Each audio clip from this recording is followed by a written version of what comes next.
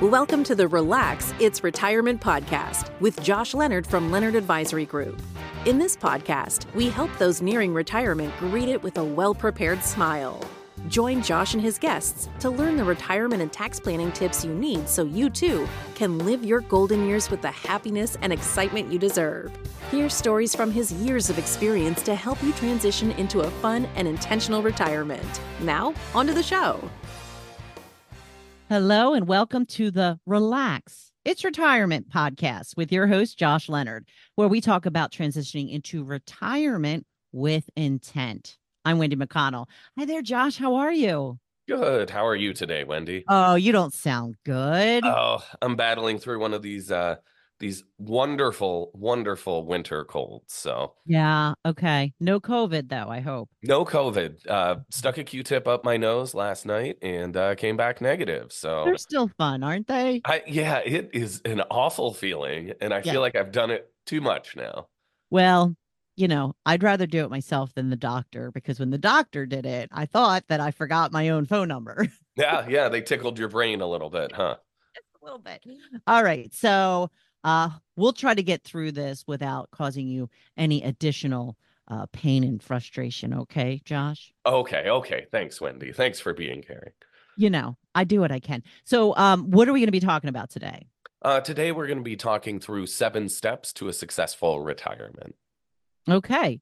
So do you want to tell me number 1? No, I'm going to keep it from you. I'm going to hold it back, and we're going to save number 1 forever.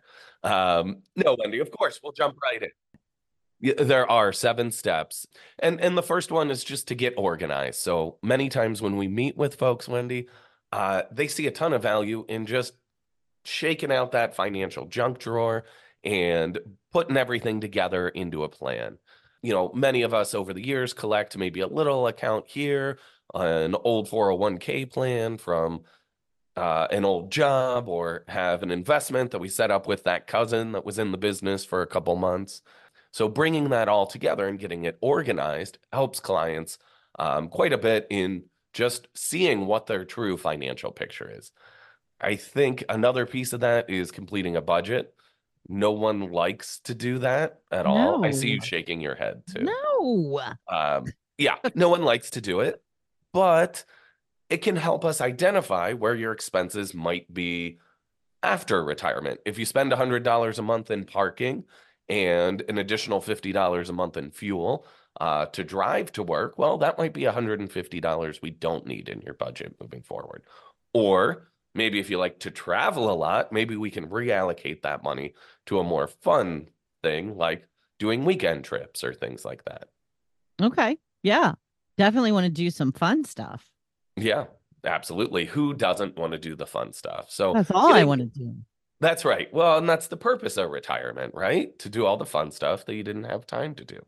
Absolutely. So we also have to factor in tax planning considerations. Yeah. So I think when you're entering into retirement, it's important to have a good idea of how taxes can impact your retirement. So you probably have a couple different types of accounts. Knowing how those accounts will be taxed and how they might impact other things like your Social Security or even Medicare.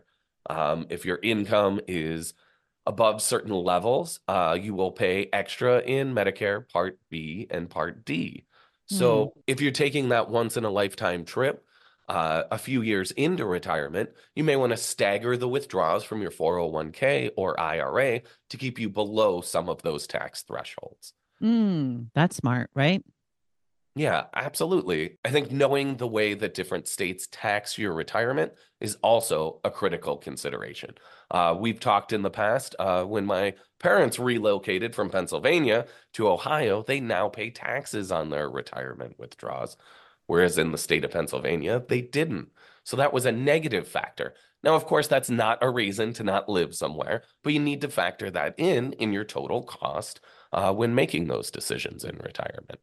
Yeah, and to be honest, before we talked about that, I didn't even know that was a thing that, according to what we discussed, Pennsylvania takes the tax out as you put it in, but now Ohio is taking out as you withdraw it. So he's being double taxed. Yes. And unfortunately, there is no reciprocating thing between the states Right. where they say, oh, you know what? We're going to go ahead and let you fly by They with won't this. take your tax money. Yeah. And I think different states have all kinds of different ways of taxing things, right? Some states don't have sales tax, but have higher property taxes. Or maybe some states don't have property taxes or estate taxes. Knowing those, especially if you're relocating during retirement, is very important. So, in general, just think about those different tax pieces. If you're unaware of them, sit down with your accountant or financial professional to go through the impact of some of the decisions you're thinking of making. Okay. Easy enough. So we also have to keep in mind Medicare filing and choices. Yeah, so Medicare is a big one. For most folks, they'll wait to retire until age 65 when they can take Medicare.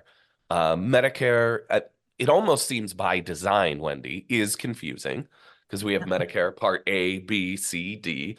And then we also have these supplement plans, also known as Medigap plans, that also are letters. So that's really confusing. Mm-hmm. And then, there's a lot of decisions to be made around there. We do have an advantage when we first go on to Medicare, that there is no medical underwriting for those plans. So if we go on to a plan at that point and we have any pre-existing conditions, those will not work against us. If we switch plans later on in retirement, we could be medically underwritten. So if we have existing health issues, that might work against us. So we always advocate for buying the most robust plan we can within our budget. So many times that'll mean looking at a supplemental plan to help cover the gaps between A, B, and then adding on a good drug plan. And this is something you don't want to skimp on because, you're going to probably need more health care the more you age. Absolutely. Our retirement years are typically when we need the most healthcare, right? Although I sound awful today and and it seems like I need a lot of healthcare today. For most folks, we tend to go to the doctor more as we age, right? We have some conditions that tend to get worse over time. I know, thinking of my dad, he's going in for a second knee replacement here Oh my goodness. shortly. And those are expensive things, right? If you have really good coverage where it's less money out of pocket, that's worth paying for on a monthly basis. Now, if he had waited and said, well, I'm going to do my knee surgery next year, so let me switch my plan now, they might already take a look and say, hey, it's been recommended that you have a knee surgery. We are going to raise the prices up within the plan. So by Okay. making an educated decision when you first go on to Medicare, that can help you quite a bit. All right. And then with your drug plan, your Part D, we advocate jumping in and taking a look at your prescriptions every year to make sure that your plan is the best one for you. So each drug plan can treat prescriptions different. So if we run through that list each and every year, we could see which one is the cheapest for you. And there's great tools even on like Medicare.gov. You can go in, plug all your prescriptions in, and it'll tell you what is your out-of-pocket cost, including the plan premium and also any cost of your prescriptions throughout the year. So your cost of those prescriptions, which can sometimes be extremely expensive for retirees, becomes a little bit more predictable. So what a lot of people seem to forget about is Social Security is actually taxed, right? So we need to keep in mind how to file that and optimize it, right? So Wendy, Social Security is taxed at different levels based on your income. So if you're married filing joint and you earn between 32,000 and 44,000 outside of your Social Security benefits, up to 50% of your benefits could be taxed at whatever tax bracket you're falling into. Anything above that $44,000, 85% of your benefits might be taxable. So if you have no other income other than Social Security, it would be tax-free. Oh, see, I did not know that. See, you learn something new every day, right, Wendy? Well, especially from you. I mean, now come on. So what's I next? think in terms of Social Security, taxation is one piece of it, but we also want to optimize. We want to make sure we're getting the most out of our benefits. So many times we'll hear defer Social Security till age 70, which could be the right answer if you live a long time. And that normal break-even period is about age 83. So if you wait till age 70 to take Social Security, you got to live till age 83 for that to be the best decision. At that point, then you've collected more money. Well, sometimes meeting with folks, we encourage them to take it a little bit early. Maybe all of their relatives have never lived past age 80, and they're planning on doing some big trips early on in retirement. So it might make sense to take that money a little bit earlier. Also, Social Security benefits are not inheritable to your kids. They're not going to get a residual benefit if you wait till age 70 and then pass away 3 years later. They won't get any extra money for that. So sometimes it makes sense to take Social Security early, but going through that with a financial professional can help you look at the pros and cons of deferring it or taking it early. So it'd be helpful if we knew what age we were going to pass away at. Yeah, if you know that, I can do some real perfect planning for you. All Wendy. right. And while you're at it, go ahead and predict the stock market for us. And we got this all buttoned up. That'll be one step or two steps to a successful retirement. Yes, exactly. So what about when, you're married and talking about spousal Social Security? Yeah, so spousal benefits is a common question we get as well. For Yana and I, we both have worked, and by the time we retire, we'll have enough earned credits that we'll both qualify for Social Security. Typically, if you're choosing to defer, it would make sense to defer the higher of the two earners. So let's say Yana's earned more money than I have. We would be deferring her payment till age 70 and taking mine sooner. That way we'd get some cash flow from Social Security in retirement, but still be able to lock in the higher of the two payments over the long term. Now, in that scenario, if Yana had predeceased me, I would be able to keep the higher of the two payments, i.e. her payment in this scenario, for as long as I'm alive. So for married couples, sometimes it makes sense to defer there as well, to lock in that higher benefit for a surviving spouse. If maybe you had a non-working spouse. So if I was a stay-at-home dad, Wendy, and Yana worked and earned income, and I never worked long enough to qualify for Social Security, I would be eligible for a spousal benefit, which is half of her full retirement age benefit. So, many times folks don't realize that. They say, oh, I never worked. I don't get Social Security. But sure enough, you are eligible for a benefit still. Nice. I like that. So, when you are going to pass away, and you also talked, know about the market and stocks and all of that, investment planning really is part of this, though. Yeah. I mean, in the real world, Wendy, we would say our fifth one is investment planning. Oh, okay. Gotcha. We do need to intelligently think through an asset allocation and adjust our portfolio to balance growth and risk over time. So, typically people view the closer you get to retirement, the more conservative you should be. I would say that's true, but if you retire at age 65 and all your families lived into their late 90s, you still have a long time. So we still need some growth assets there as well. Typically, when we're planning with clients, we want to make sure they have about 6 to 10 years set aside in what we call their income bucket, where we can draw on that money for a 6 to 10 year time period to cover income without taking the big fluctuations of the market. When we think of times like 2022, when both stocks and bonds were down, if you were relying on those bonds to be your only income source during that time period, well, you might feel a little panicked, right? So having an income bucket of stable assets for 6 to 10 years eliminates that risk of panic during market volatility, but still allows us to stay invested for the long term so that we can help replace that income bucket in 6 to 10 years down the line as well. That's the plan. Yep.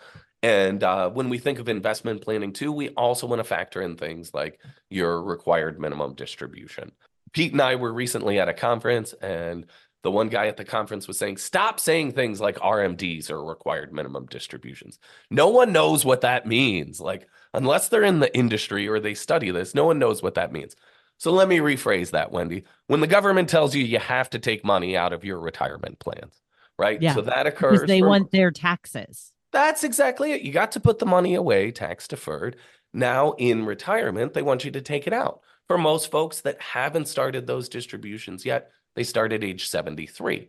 But we don't want to be so aggressive with our portfolio that we're forced to withdraw that money out when the market's down, right? So we need to allocate a certain amount that we can take out to be covering those RMDs.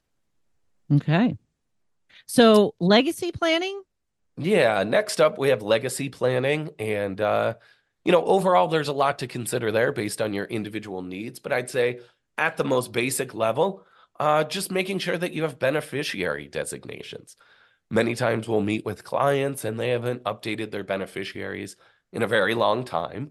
Now there's all kinds of stories you can read online about folks that got divorced maybe 30 years ago and never updated the beneficiary on their 401k where they worked for like 40 years and then they died 2 days before retirement and the ex-spouse got all the money, right? And the current spouse is very angry. SOL. Yep. And that's it. Even if they had put a will or a trust or something else in place, that beneficiary designation would direct where the money goes. So we want to be extra careful there that we look at these things periodically.